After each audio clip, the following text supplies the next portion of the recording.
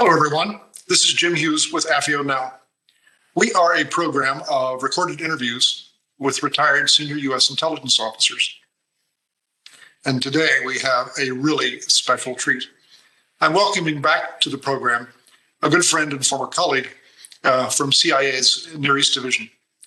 Sam Wyman has degrees from both Georgetown and Columbia University. He studied Arabic at Baghdad University, which he told us about in our last program. And he is a former CIA operations officer, chief of station and division chief with a background in the Middle East, Africa, and Europe. And currently, he is the vice chairman and chief operating officer of Jefferson Waterman International. Sam, welcome back to AFIO Now.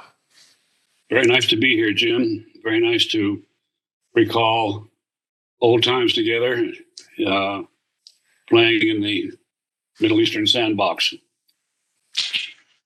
Sam, as we discussed off camera, since we're going to be scrolling back about 50 years in history, and some of this history is really shrouded in the mists of time, we thought it'd be good for me to provide a little bit of a background notes for our viewing audience as kind of a scene setter.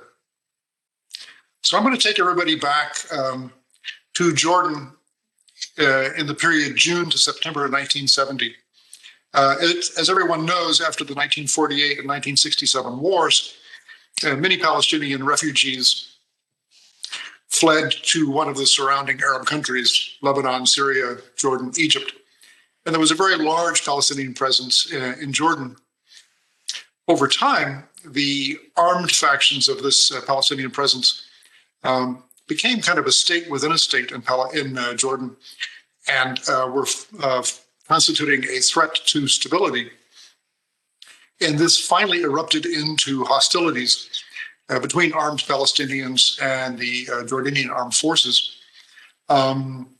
Ultimately, JAF forces actually surrounded Palestinian camps in and around Amman and elsewhere, shelled the camps. And then there were a series of battles that were conducted in and around Amman, and then further north between June and September, culminating in the Jordanian armed forces actually expelling armed Palestinians from Jordan in September of 1970, so-called Black September, Hilul al-Aswad.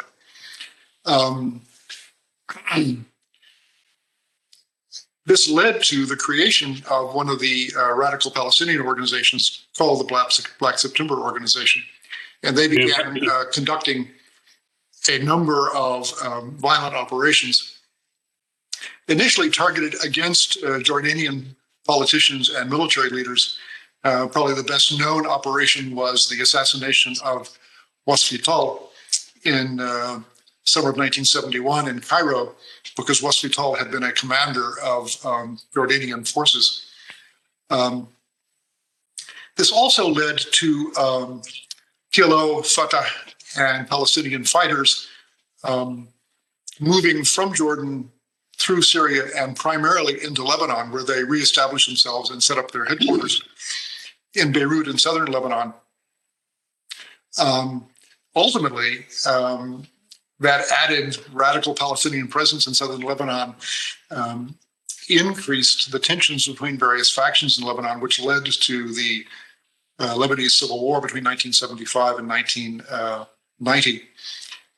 Initially, almost all of the BSO operations were targeted against Jordanian authorities, but over time, they refocused their efforts primarily against Israel, involved in a number of aircraft hijackings and other operations. Sam, you've got some personal history with that. You want to tell our audience a little bit about the one attempted aircraft hijacking that you had a personal experience with? I will, but let me make a couple of other comments first on your historical summary. I think it's important that our listeners appreciate that in the months leading up to Black September 1970, it was stated PLO strategy to take over Jordan. And the effort of the behind the movement by armed Palestinians was essentially to establish the PLO as the primary governing force, if you will, in Jordan to either subjugate the king and the royal family or remove them. And fortunately, the Jordanian army and the Jordanian royal family realized this was happening before it got too far out of hand in the ultimate sense of the term, and thus created Black September when they expelled them, when the Jordanian armed forces expelled the PLO out of Jordan and into Syria and Lebanon, as you suggest. The arrival of large numbers of largely Muslim Palestinians into Lebanon specifically upset the sectarian balance that had been running Lebanon or governing Lebanon for decades prior to Black September. And the predominant Christians saw the demographic change as a mortal threat to their continued paramountcy in Lebanon. And this is essentially what led to the start of the launching of the Lebanese Civil War, when a group of armed Christian guerrillas, if you will, attacked a bus full of Palestinians, slaughtered them. That was in April of 75, and the rest of it was downhill and stayed downhill for the next 15 years of very bloody fighting. Now, as far as the atmosphere and the operating climate in Lebanon, I would say that by midsummer 1975, shootings, killings, ambushes, hijackings, carjackings were fairly constant fare throughout much of Beirut. They would flare up and then they would dissipate for a few days, and then they'd flare up again. It made operating in heretofore delightful, pleasant, idyllic Beirut a pretty dismal prospect. And in fairly short order, quote, non-essentials, unquote, were evacuated from Beirut because the PLO became in many respects, the fighting arm of the Sunni Muslims versus the Christians, whether it be Shamoun's Christians or any other number of groups that were either fighting among themselves for supremacy or fighting alongside each other against the Palestinians. As you may remember, Jim, I was there from June of 75 through to midsummer of 76.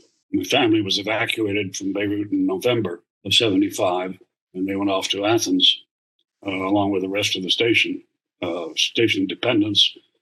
And we were left with a fairly hard core with Claire George as the chief of station, Charlie Waterman as deputy, myself, a couple of others, in an effort to report on what was going on and see if there wasn't some way we could resolve the Civil War issues by talking to both sides on behalf of the embassy and the State Department and as collectors of intelligence. I recall that to get from my apartment in West Beirut to the embassy, which in those days was West Beirut as well, there were 6 different checkpoints run by 6 different groups. No Christians on that side, all different Muslim groups.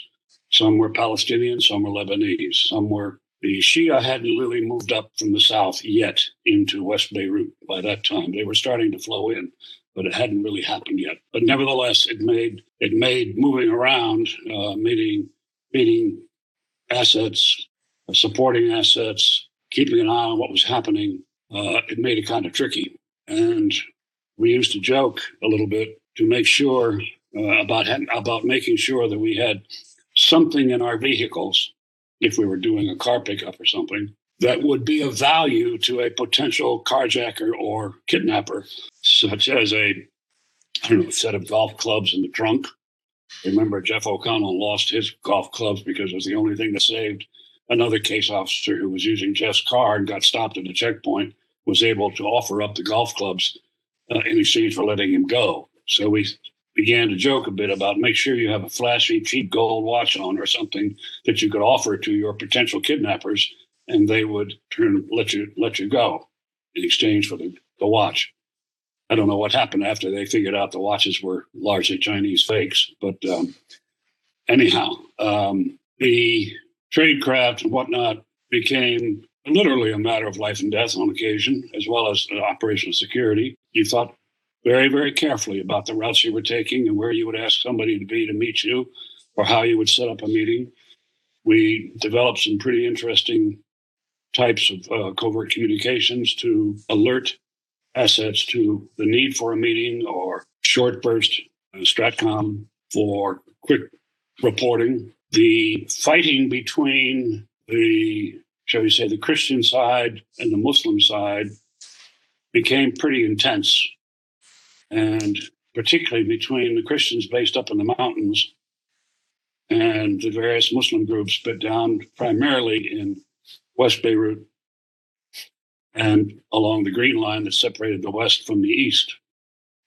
Unfortunately, the apartment building that I lived in and Jeff O'Connell lived in was right in the direct line of fire between a Christian battery in the mountains at Beit Mary and a Morabitoun battery down in the Ban Militaire on the coast in West Beirut below our apartment.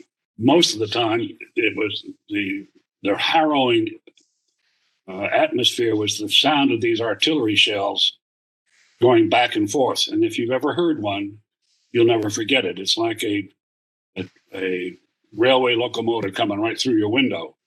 We used to joke that as long as you could hear it, you were okay. Because when you couldn't hear it, you were in trouble. And unfortunately, both the Christians and the Morabitoun were not the best targeteers because I think the top of our building took direct hits a couple of times, at least once from incoming Christian rounds and another outgoing from a Muslim round. And that top floor of the building had several holes through it. Let's put it that way. And when that happened, you really knew you were right in the middle of the conflict. And one ended up spending most of one's time hovered or hunkered down in your bathroom because that's where you had four walls that could provide pretty solid protection. We had some Christian assets that were based in the Christian side of the city, which meant if we couldn't contact them if the electricity was out or your telephones had been destroyed, you had to go to make personal meetings, and which meant driving across the Green Line that separated the West from the East. This meant, in those days, driving along something known then as the fish trap, because there was only one way to get across. You either went through the port, which was blocked off by the Muslims, or you went through this, quote, fish trap, unquote, which no longer exists. It's now a fancy overpass built by Rafiq Hariri. But the Muslims on the west could see you coming, and the Christians on the east would see you coming, whichever way you were going. And so we ended up with driving armored Dodge Chargers or Chryslers, which we had a few of in the embassy, and essentially hunkering down with our heads barely above the dashboard so we could just barely see where we were going until we got through the fish trap. You get out the other side and you were safe, or you thought you were anyway. Did that about a half a dozen times, and fortunately I can still hear to talk about it. But the booming and the banging was fairly constant, and moving around the city to make meetings, to pay assets, keep reporting going. We did it, but it was fairly nerve-wracking, I'll put it that way. It was kind of fun because it kept the blood going and the adrenaline was pumping. But and I think it served a purpose because we really knew what was going on and we could keep Washington informed in quite great detail about what was happening on all sides. Fortunately, Bob Ames had developed the relationship with Ali Hassan Salama and turned that relationship over to Charlie Waterman. And we had a excellent window into machinations on the Palestinian side. And through Ali Hassan, we also had a window on the machinations of the Muslim side of the conflict, because the Ali Hassan Salama was in charge of Office 17, which was Fatah's operational arm on behalf of Arafat. And we had pretty good contacts on the Christian side as well, through the Shamoons and others. So we could keep pretty close tabs on who was doing what to whom on a larger, more strategic basis. I think that sort of sets kind of the background, Jim. Yeah, Sam, that's a great background setter for our audience to kind of put them in the picture and help them understand what was going on at that time. So Ali Hassan Salama in the early 70s created Force 17, which became the intelligence and security arm of Fatah and ultimately Yasser Arafat's personal security organization. As Sam mentioned, a former CIA operations officer from Beirut Station developed a relationship with Ali Hassan Salama. And then that relationship was turned over and meetings were actually held in Beirut. Sam, you want to tell the audience a little bit about what it was like to meet with Ali Hassan in Beirut? I was fortunate to be Ali Hassan's handler for several months from late 75 through early summer 76. Got to know him quite well. He was an extraordinary individual, very intelligent, very macho, very physically fit, the kind of person, as my wife, who met him once, described. He's the kind of person, when he walked into the room, he took the breath away. He sucked up all the oxygen. It was his personality. He wasn't overbearing. He was just a person very much in charge of himself and his surroundings.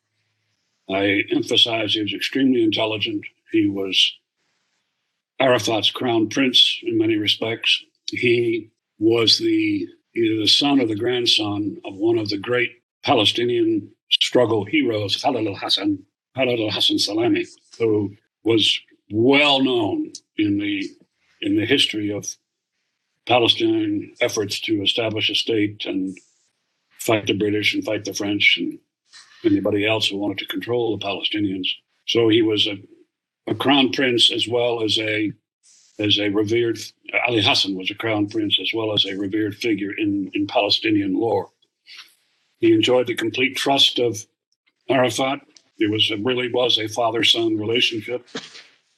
It was well known and accepted that when Arafat passed away, Ali Hassan would succeed him as leader of the Palestinian leader, certainly leader of the PLO. There were challengers to that role, but they didn't last very long. I emphasize that Ali was quite intelligent. He also had a worldview that was relatively unique among your Palestinian operations types, because he could see the big picture. He did want to see a peaceful settlement, if you will. He believed it was possible to work out some sort of peaceful arrangement among the Palestinians and the Arabs and the Israelis. And although he was a master practitioner of the use of terror and terror operations, he did, I think, believe sincerely that violence was only a tool. It was not a way of life. I don't know if that answers your question, Jim, but... Describe a meeting for us, Sam. What was it like to meet Ali Hassan in Beirut in those days? Well, the meetings that I had with him took place in my apartment. He came to those meetings, wasn't trying to hide his role, his presence. He also wasn't terribly interested in hiding his trail, because he was unique in the sense that he believed he was above it all. He knew the Israelis were after him, but he said they'll never get me. He practiced very poor personal security tradecraft, as far as I'm concerned. In fact, it got to the point where I said, look, when you're coming to see me, please don't have a Doshka truck going in front of you and a Doshka truck coming behind you with sirens blaring, because I don't want people to know that you're coming up to see me. And if you do that, please park somewhere else and walk over. But we would meet in my apartment late at night. The concierge of the building once stopped me and said, you think you could meet somewhere else? So this fellow didn't come to the building. Anyhow, we met. I would say we met probably at least once a week, maybe once every 10 days. He was completely open with me. I was fortunate to have very good intelligence on my side so that I knew when he might be overstating a situation or perhaps misrepresenting a situation, and I could get him back on track. This worked to our benefit a couple of times. There was once when one of our Christian assets called me on the phone while I was having a meeting with Ali Hassan and said that was complaining and asking the Americans to do something to stop Palestinian tanks coming over the mountains from Syria with Syrian troops. And Ali was standing right next to me when I got this phone call. He didn't know who I was talking to, but I put my hand over the receiver and I looked over at Ali and I said, "Have you got tanks coming over the hill?" And he made a quick phone call, said, "No, not ours." So I was able to get back to the Christian and say, "You better check your information because it's not accurate." Now, you may well say, why did I believe Ali and I didn't believe the Christian? I said, it's gotten to the point where I would believe him on something like that because his information had been checking out all along. He, as we all know, he was the mastermind behind the planning of the Munich 1972 hit against the Olympics, that horrible, horrible slaughter of Israeli athletes. And the war between the Israelis and the Palestinians, or between the Israelis and PLO, and specifically the BSO, really moved into high gear thereafter. It was when the Israelis created their special operation to bring down all of those involved in the planning of that operation, and Ali Hassan was at the top of the list. And as some of you may recall, there was an effort to assassinate a Palestinian whom the Israelis thought was Ali Hassan in Lillehammer. And it turned out it wasn't Ali Hassan. And this created a lot of bad water for the Israelis, but it also showed to the Palestinians how intent the Israelis were on getting after their leadership. Sam, before we get into the Israeli retaliation that they call Wrath of God, can you characterize for our audience what was the importance of the relationship to the U.S. government and to the CIA, and what kind of insights did we get into kind of the senior leadership of PLO, Fatah, and what was going on inside Palestinian organizations? Well, I don't remember any specifics, but I do remember that we felt pretty confident that we knew what was going on inside the leadership of the PLO and inside Black September and so on. Ali Hassan was not our only asset in that regard. We had 3 or 4 run from Beirut, a couple of whom would tell us what Ali Hassan was doing and things that Ali Hassan wasn't telling us himself, but they were our penetrations of the Palestinian leadership, separate from and alongside Ali Hassan. We had a pretty good idea of what Arafat was thinking, in part from Ali Hassan, but also from these others. As you know, at that time, the U.S. government, or at least the State Department and the CIA, were enjoined by Kissinger from having any direct contact with the PLO. And so this relationship, clandestine relationship with Ali Hassan, was extremely sensitive from a U.S. political point of view, as well as from the point of view of U.S.-Israeli relations. And we felt, at least in Beirut Station, and I think in any division, we felt pretty confident that we knew what was happening and we knew what the PLO leadership was thinking. We used the channel not so much as a direct way to pass messages to Arafat per se, but our discussions with Ali, we knew would be summarized, gisted, be the basis for discussions that Ali himself would have with Arafat and other leaders. And so our efforts or the U.S. government's efforts to, shall we say, guide the direction of Palestinian activities were facilitated by the use of this channel to push ideas toward Arafat. It may well be that Ali Hassan told Arafat that he had specifically heard X, Y, and Z from me or from Charlie or from somebody else. I don't know that per se, but I'm assuming it. But nevertheless, we used Ali Hassan as a voice for reason, we hoped, monitoring the Palestinian approaches to various political developments in the area. Ali Hassan met with Vernon Walters at one point secretly and committed to Walters that if Arafat would support the peace plan, which was underway at that time, he would ask Ali Hassan and his people to protect Americans in West Beirut as a way to facilitate the ongoing efforts to find a peaceful settlement.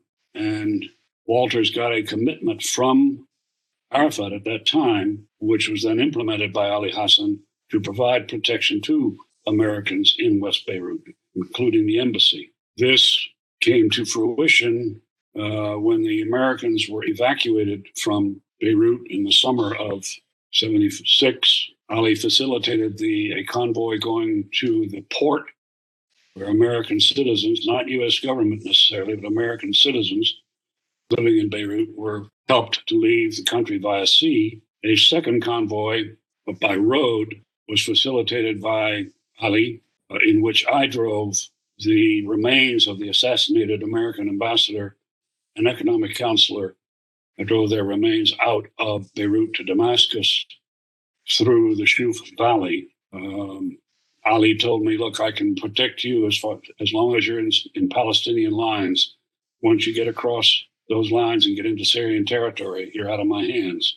But I can get you as far as the Shuf and into the Shuf, which he did. A couple of firefights getting us through the Syrian lines, but we got through. I had a great big, huge American flag over the top of the van in which the two coffins were secured. I think that helped us get through, but it was rather fast over broken field driving to get through that line. Nevertheless, we did and got up to Damascus and everything was fine. And the Americans got out through the port. The other convoy got out through the port. So, and I met Ali a couple of times thereafter. I recall turning him over to Frank Anderson at one point. It was an exciting, very exciting agent handling responsibility. And then for our audience's benefit, if we fast forward a little bit to January of 1979, of course, Ali Hassan was assassinated by the Israelis during a Mossad operation in Beirut as part of Wrath of God. I know you don't have any personal knowledge of that, but did you want to talk about that just a little bit? Well, as I'd mentioned earlier, Ali had little regard for his own personal security. He knew the Israelis were after him. I told him time and again to be careful, to watch his trail, because it was just going to be just a matter of time before the Israelis would mount a hit against him. And he said, they can't do it. They can't do it. He really, he was very, very arrogant in that regard. And he did nothing to cover his tracks. There was no counter surveillance runs or anything along that line. He always took the same route in the same vehicle with the same security fore and aft. And we all, I'm sure most people know the story of the lady who sat on the balcony overlooking the route that he took and was able to trigger the bombs, explosives loaded in a VW Beetle parked along the street that effectively decapitated Ali Hassan. The Israelis asked the agency and the U.S. government many times to confirm that Ali Hassan was our agent. We refused. And to my knowledge, we never officially acknowledged that Ali Hassan was our asset.